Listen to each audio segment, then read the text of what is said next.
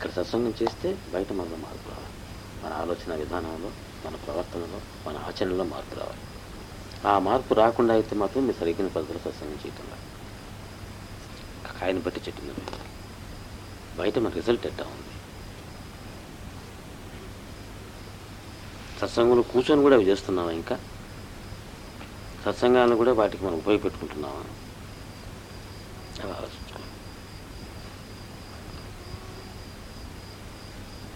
మనలో పరివర్తన తేనటువంటి సత్సంగాలు అవసరం లేదు.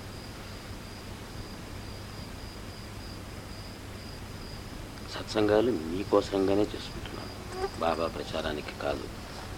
బాబా గురించి పక్కన వాళ్ళకి చెప్పి వాళ్ళందరినీ మన పార్టీలో చేర్చే దానికోసం కాదు. పార్టీ ప్రచారం కాదు.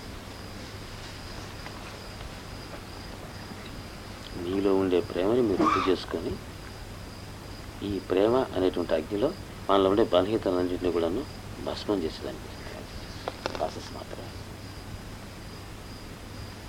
అది ఇప్పుడు మనం గుర్తుపెట్టుకుంటాం. దానికి అడ్డాలు 1000 వస్తాయి. సత్సంగంలోనే వస్తాయి, బయట వస్తాయి.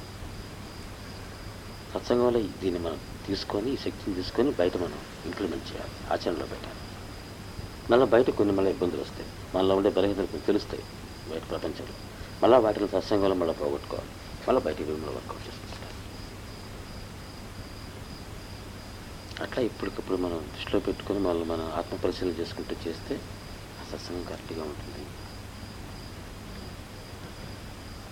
మరి ఇంకా బాబా యొక్క రక్షణ, బాబా యొక్క మహిమ అనుభవం.